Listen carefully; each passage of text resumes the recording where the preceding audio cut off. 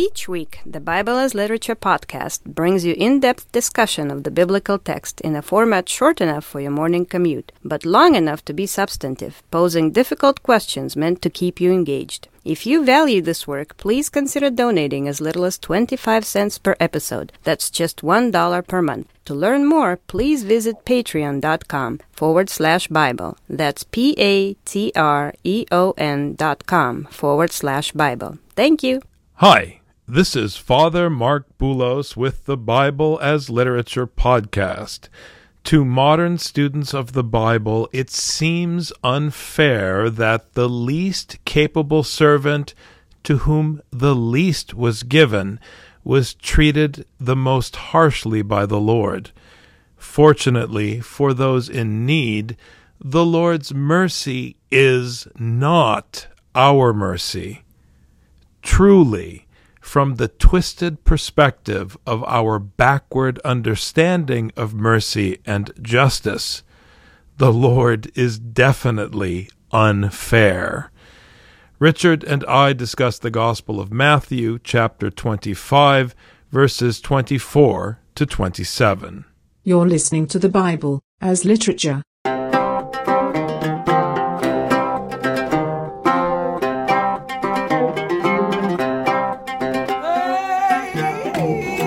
Hi, this is Father Mark Boulos. And this is Dr. Richard Benton. And you are listening to episode 387 of the Bible as Literature podcast. God, in Scripture, is a master with unrealistic expectations for his slaves. Remember, from the Sermon on the Mount, that he expects us to be perfect as he is perfect. That is the teaching of Jesus Christ. You must be perfect as your heavenly Father is perfect. Why? Well, come on. Go back and read the letters of Paul. God gave you the Torah to explain to you that his expectation is perfection and to show you that you can't attain perfection, so that you would realize you were no better than anyone else, but he will still demand perfection of you. And that is why you can't accept the gospel, because every single American television show is someone talking to their therapist about how they couldn't live up to their dad's expectations. Of course you can't. I hope not. If you can live up to your dad's expectations, he wasn't your dad. He was your buddy. And your buddy can't teach you. Your buddy can't help you grow. Your buddy is useless. He's fine if you want to go to the movies or hang out at the basketball court.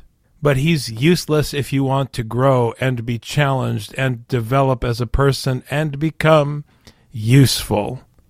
I love that word, useful. All of you want to be successful.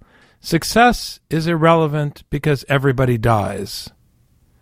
Usefulness is important. Remember the beautiful name from the New Testament, Onesimus. Paul found the slave of Philemon to be useful. Useful for the cause of the gospel, which pertains to the living God who does not die. It's about getting our priorities straight.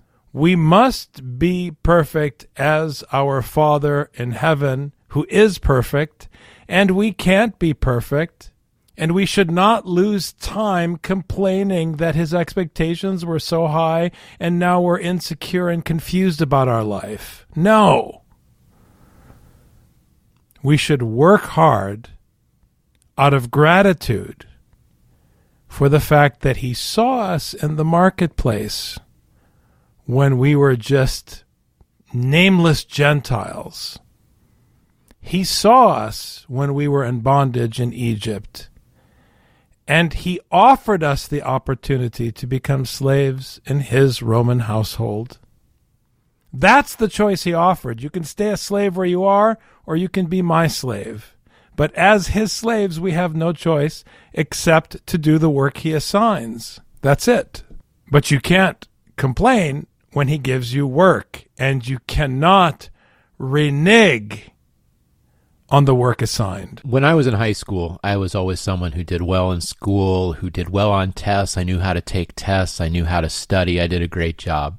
And then when I came up to the SAT, I freaked out because if you give the wrong answer, it's worse than if you give no answer. You lose points for a wrong answer, whereas for an empty answer, you get 0 points. It was riskier to give a wrong answer than to give no answer. And I'd always thought that they were the same. The point of that system is so you can't guess. But if you can narrow it down, the odds are in your favor. It didn't speak to me because I didn't care about the odds. I wanted a sure thing. I wanted to be able to deal with my fear of losing points by being wrong. That freaked me out. I didn't want to be wrong. The fear of doing something wrong is something that I know very clearly. I mean, that's one thing that propels you through grad school is the fear of getting something wrong. It helps you get stuff done, but it eats you up inside because you can't handle the pressure eventually. Accepting the fact that you can't do it perfectly right can be liberating.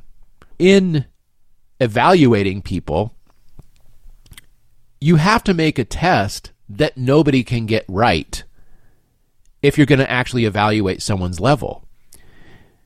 Because if the test is easy, half the class gets an A, who's smarter among that 50%? You don't know. Who knows the material better than that 50%? You don't know.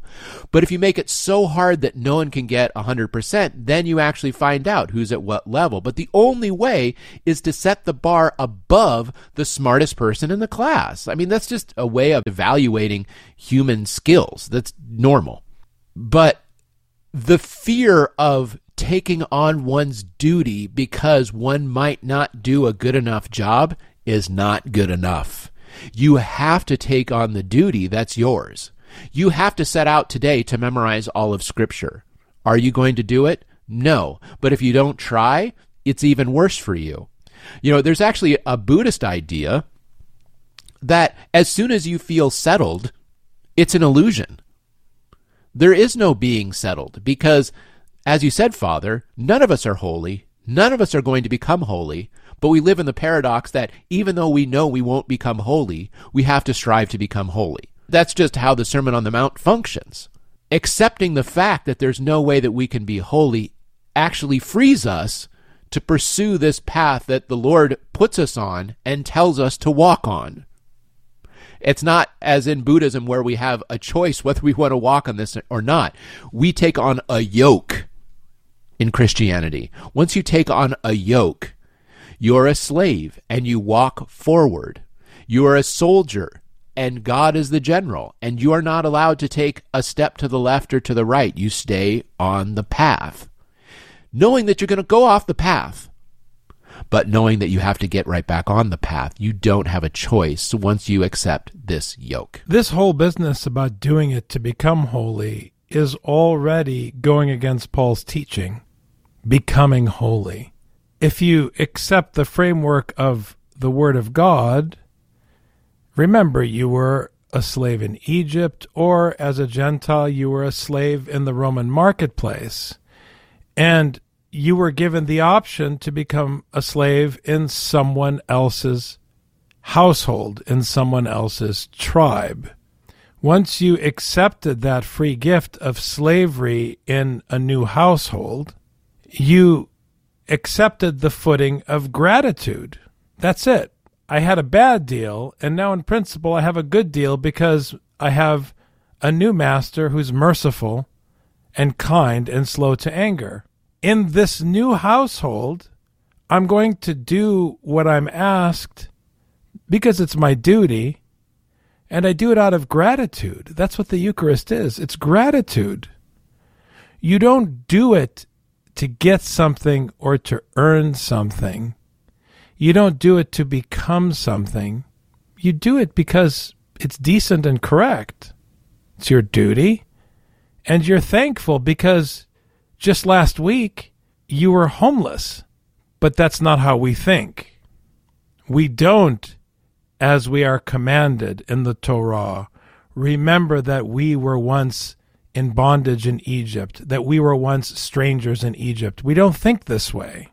And then, when God demands of us that we do something with that which was entrusted to us for the sake of those who are still in bondage, we get squeamish and we start complaining about what a hard man he is and how tough it is, and I just want Jesus to be my friend.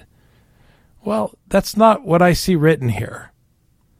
Just go back and read Psalm 2 1,000 times, please. Just go back and read Psalm 2 over and over again until it burns a hole in your forehead. And then try to listen to people talk about contemporary Christian piety, and you'll realize that everyone today is a worshiper of Baal. Everybody has made up a new paganism. It's a big joke. You better believe that the master of God's Roman household, who took the place of Caesar in the Roman Empire, you better believe he's a hard man. Don't think that because God, the Father of Jesus Christ, the Father of all fathers, humbled his Son in order to teach Israel once and for all the lesson of humility that they would not accept through his law. Do not think that because Jesus was humbled on the cross, that he's humble. Don't be fooled. Go back and reread 1 Corinthians to the end of chapter 16, please. And then come back here and read Matthew 24 and 25, and shake in your boots. And the one also who had received the 1 talent came up and said, Master, I knew you to be a hard man, reaping where you did not sow, and gathering where you scattered no seed. What does that mean? It means that he expects other people to work for him and produce. Jesus does not lead by example. I can't stand this expression. It's so self-righteous. And it's insidious in its self-righteousness because people really believe that they're humble when they talk about leading by example. Are you kidding me? If you lead by example, you are saying that you are God and everybody should be like you. We shouldn't imitate you. We should imitate the teaching of Jesus Christ. We should not imitate you. We should be imitators of Christ, which is the teaching. You imitate the law. You meditate on the law, on the words of God's instruction. This means that God gave a command. In the context of this parable, he gave a paradosis, an ordinance, a deposit. Okay, he gave the talents over, and he expected you to do something. He himself was not going to do the work for you, but he gets all the credit. God, in the parable of the talents, is like an executive who assigns all the work out and then puts his name on it and presents it as his own. And you are happy and overjoyed, and you are not entitled or arrogant or huffy about it because you're just happy to have a job. You don't mind him getting all the credit for all the work that was done. And he expects you to work really hard. And he does not plan to do the work for you. He's been doing the work for Israel since the beginning of Genesis. Enough is enough. There's only one victim in Scripture. It is God. And people who have raised children know that it is the parents who are the victim, because they have to slave to take care of their kids. Come on. And don't start doing what people always do and giving me the example of all the kids who have been victimized. I know kids are mistreated. I'm not speaking to the exception. You always bring up the exception to derail the conversation. In a normal family, and contrary to contemporary American insanity, there is such a thing as normal. In a normal family, it is the parents who slave for the children. Give me a break. In Scripture, it is God who is the only victim. This is fulfilled in the crucifixion. And that is why here God is not going to do the work for anybody. We have to do the work. It's like what you were saying before, Richard. In the Gospel of Mark, Jesus was trying to teach his disciples and prepare them for the time he would be gone, when they have to do the work. He expects to reap where he did not sow. This is the one servant of whom the least was expected. So one could say, well, obviously the Lord, the Kyrios, did not trust this servant all that much. He didn't think that much could be made of this slave. And sure enough, we see that the Kyrios was right not to trust very much in him. The reason is actually revealed by the slave himself. Because the first thing he does is he comes up with excuses, but not even about his own behavior.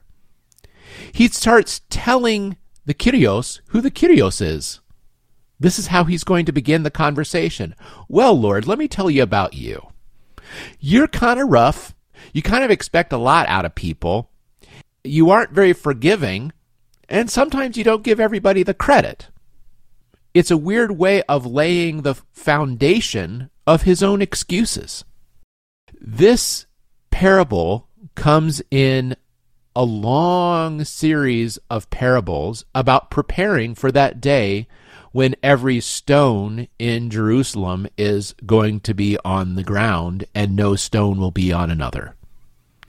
There is a time coming when everything around us is going to be destroyed, and like we said last week, it's very strange to think of this parable, which is talking precisely about the time when all structures are going to be leveled, and then use this parable to talk about a building program and investing money into buildings. It's a strange irony, but that's exactly how it gets used because it gets separated from its context of Matthew 24 and 25. So this slave could not be counted on. And the slave builds a case against himself by first telling the Lord who he is. And as you said, Father, this Lord expects something out of his slave. He didn't buy slaves for no reason. He bought slaves so that a job could be done. And this job entrusted them with all of his costly worldly goods for them to go and make more. Not just for his own sake, obviously, for the sake of the entire household. But this slave could not be counted on, and we're going to hear more about his excuses momentarily. And I was afraid, and went away and hid your talent in the ground. See, you have what is yours. It's the fear that is the problem. It's the fear of failure. The fear of not living up to your expectations of yourself. You still think that you're your own judge. You need to throw away your own measuring stick. It's not about what you decide to become or want to become. It's what the master wants. The master sets the bar, the master assigns the work, and the master judges you. And you just accept it. This guy does not want to accept the master's judgment. He has already decided that he is not good enough. He has already condemned himself. He's not even giving the master the chance to show him mercy. He is more arrogant and more kingly than the King of Kings and the Lord of Lords. Just to show you how backwards American psychology is, everybody would look at this guy and feel sorry for him.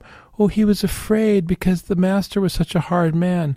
The master should have had an open door policy, and he should have talked to him and related to him more. He should have been more understanding. No. This guy was arrogant and self-righteous. He should have accepted and trusted. That's the system. And in the Roman Empire, it would have been clear. you have to deconstruct our own historical context for people to understand how messed up and how backwards this slave is. Because today, everybody's going to defend this slave as being the victim. But a Roman slave would have been like, what's this guy's problem? Didn't you hear what the master said? Today, you go to HR and, you complain. And by the way, there's nothing wrong with that. I'm not comparing which culture is better. I'm explaining the difference so you understand what Scripture is trying to say. I like that it's not written for an American context, because I think it is very important for an American to bend and twist their mind to think about another situation that they might not find themselves in. And Scripture forces us to do that. Scripture, if it's not bending and twisting your mind, you're not listening, because that's what its job is. This slave was afraid and didn't do the job. Just like when I took the SAT, I was afraid to put an answer because I'd lose points if I was wrong. Better to put no answer at all, because then at least I just get a 0. But guess what? If you just don't answer any of the questions on the SAT, you get a 0. And then I could say, well, but I knew that if I guessed, I would lose points. If I was wrong, I would lose points. I don't want a negative score. And you're like, but you got a 0. How is getting a 0 better than losing points? It's ridiculous. The fear puts us in this situation. Better to say, you know what, I'm not going to do the most stupid thing. And all of a sudden your odds go up for doing the right thing. And this servant, this slave, was so petrified that he didn't do anything. He sat on it. He did nothing. And I'm thinking, if I were the Kyrios, I'd be like, I could have sat on my own talent. Like, why do I have you at all? That's a good question, and one that is difficult for this slave. So now the slave says, you have what's yours. And this is supposed to be the answer? When the other slaves invested and gave a return, all of that was his. So this slave not only gives back the talent that was the Lord's anyway, he neglects to give back what is also the Lord's, which is what would have come from reaping the rewards of investing this talent. He withholds everything that should have belonged to the Kyrios. The slave did not do his job. The slave did not do his duty by investing and giving the gains back to the Kyrios. He furthermore blames the Kyrios for being too mean and being too hard, skleros, and this is ultimately where the self-righteousness comes. Anyone who says, well, I would be rich and famous if it only weren't for so-and-so, or if only I hadn't gotten this bad break, then I would have everything I ever wanted. Everything would be good in my life, except circumstances aren't what they are for that other person. I mean, this is what Job complains about, that like, how come I got the short end of the stick here? And the Lord has to come at the end of the story and say, you don't even know what stick you're talking about. You don't even know how many sticks there are out there. You don't know what end of the stick you got. You don't even understand sticks. This is how the Kyrios has to speak, because otherwise human beings like us will give these stupid excuses and saying, you were too mean, so I decided to do nothing, and I hope you're happy. Here's what you gave me. Even in an American society, I don't know how many bosses are going to keep around that worker. The field, the bank, the money that could be made, and the slave all belong to the master. So the very notion that the slave can give something to the master and identify it as belonging to the master separate from anything else within the domain of the slave, including the slave himself, exposes a false premise. That's the arrogance of the statement, here's what's yours. And that is, I believe, impossible for we Americans to understand because we really believe Thomas Jefferson that we can own property. And then we believe that he meant happiness when he put lipstick over the word property. We really do. And then we're confused why everybody's depressed. We really believe we own stuff. It's amazing to me. How can somebody who's passing away own something? How can you possess something? But there it is. That's the genius of the New Testament. Because only God the Father, who does not die, can truly be a father. And the Father of fathers, not this imposter, the Emperor Caesar. Come on, he's a fake, he's a fraud. He's the Antichrist. That's the point. Once you understand this, then the book of Revelation is much more exciting than the Avengers. Believe me. Then you look at what happened in late antiquity, and it's impressive. Then you understand why the pen is mightier than the sword. Come on. But his master answered and said to him, "You wicked, lazy slave, you knew that I reap where I did not sow, and I gather where I scattered no seed. Then you ought to have put my money in the bank, and on my arrival I would have received my money back with interest." This is a frustrated teacher. The only thing worse than someone who does the wrong thing is someone who can parrot your teaching back to you and still does the wrong thing. When someone does the wrong thing, like a student or an employee or one of your children, and you go in to deal with the situation, the best possibility is that an innocent mistake was made, or there was a misunderstanding, or they truly didn't get it. That's the best possibility, so that you can correct a misunderstanding and set the situation back on the right path. The worst possible outcome for a teacher or a manager is when you walk into a situation and the person knows exactly what was supposed to happen and they still did the wrong thing. How can there be any hope for this guy? How can there be any other outcome except weeping and gnashing of teeth when you can literally parrot my teaching back to me and you still buried the gospel in the mud? Are you kidding me? One sin that's not stated about this slave is that he talks too much. Well, the other two slaves. I mean, in this regard, we can't be too hard on him. The gospel's hard on all of us, Father. What can I say? The other two slaves, they said, "You gave me this. Here's your total." And he said, "Awesome." That was it. That was the whole conversation. This guy had to go on for 2 verses about why he didn't do anything. If he had just said, "You gave me a talent.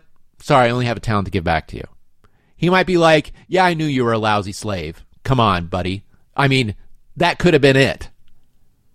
But instead, he had to go and self-righteously proclaim his sloth and his fear.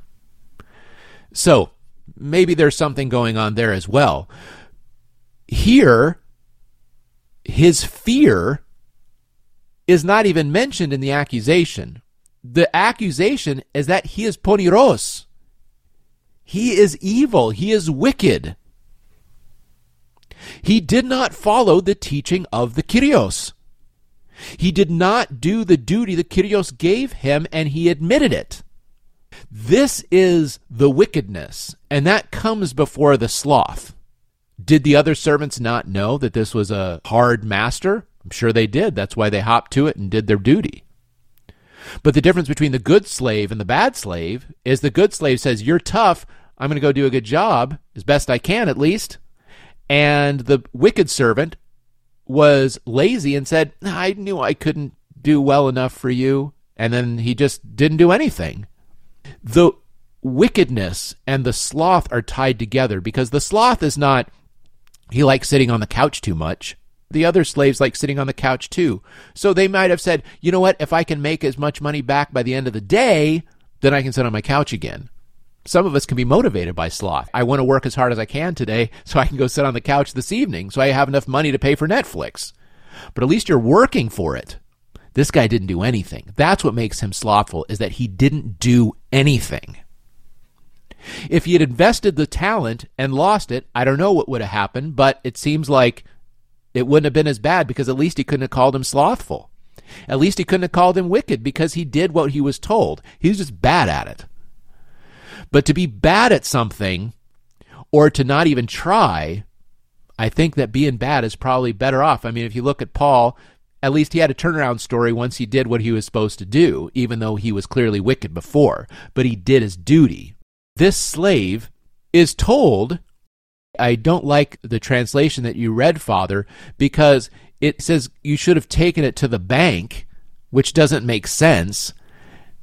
It's you should have given it to what is often translated in King James as exchangers, but it's trapezites. It's those who are engaged in the table, which of course Father Paul links very closely with the table fellowship that Paul makes a huge deal about, and that Peter makes a huge deal about, and that they come to loggerheads about. You should have invested in the table. You should have given it to the table people. And this is where we see the kind of break in the metaphor, where we come through. This is not just about talents. This is not just about money, but this is about investing the teaching with those who are at the table. I think the criticality of the term trapezites relates very much to the criticality, the technical criticality of paradosis, or talent, which implies weight, responsibility, burden. Because the weight of the gospel, the burden of the gospel teaching, and this tension between Peter and Paul, between Paul and the pillars, especially James, but Peter being the real nemesis of Paul in the New Testament story arc, is table fellowship with the nations, as you said. That is what is being preached. Remember that the Torah was given to humble Israel before the nations so that there could be table fellowship. So this word that is cheaply translated as bank, because it's referring to a table where money is changed. That's the thing. It's like when fundamentalists see the militaristic imagery in the prophets and then build an army and raise a flag and make war. The Manifest Destiny crowd. Whether you're rounding up Native Americans or rounding up Palestinians or rounding up Jews in Europe in World War II, it doesn't matter which side you're on. It's the same game. You see that there are chariots and war horses in the Bible, and then that's all you see, because all that is inside of you, the darkness in the lamp of your eye, is chariots and war horses. So that's what you get from the Bible, and that's what you build, and that's what you do. So if you come to the Bible and all that's in you is the darkness of money changing and banks, that's all you're going to get from this parable. And so you're just going to translate this, oh, he must just be talking about a bank because he's talking about money. And these are people that are supposedly scholars that are translating this text, and they don't get it. They fall in the trap. It's a kind of fundamentalism, because they're just imposing the darkness inside of them that just sees this as a table at a bank, when in fact we're talking about the table of fellowship. The marketplace is not the place where you go to buy chicken. The marketplace in the New Testament is the place where God bought you in Galatians. The marketplace is also the place where there's an exchange between people from different nations. The marketplace is a place of the variety of peoples. which is a very important issue in the Bible. So this table is a place of fellowship. These are technical terms. These are important concepts in Scripture. So yeah, the deposit could just be some money I gave you, but it's not when you're looking at the context. It's not. Thanks very much, Dr. Benton. Thank you, Father. You've just heard the Bible as literature. Thanks for listening. The Bible as Literature is a production of the Ephesus School Network.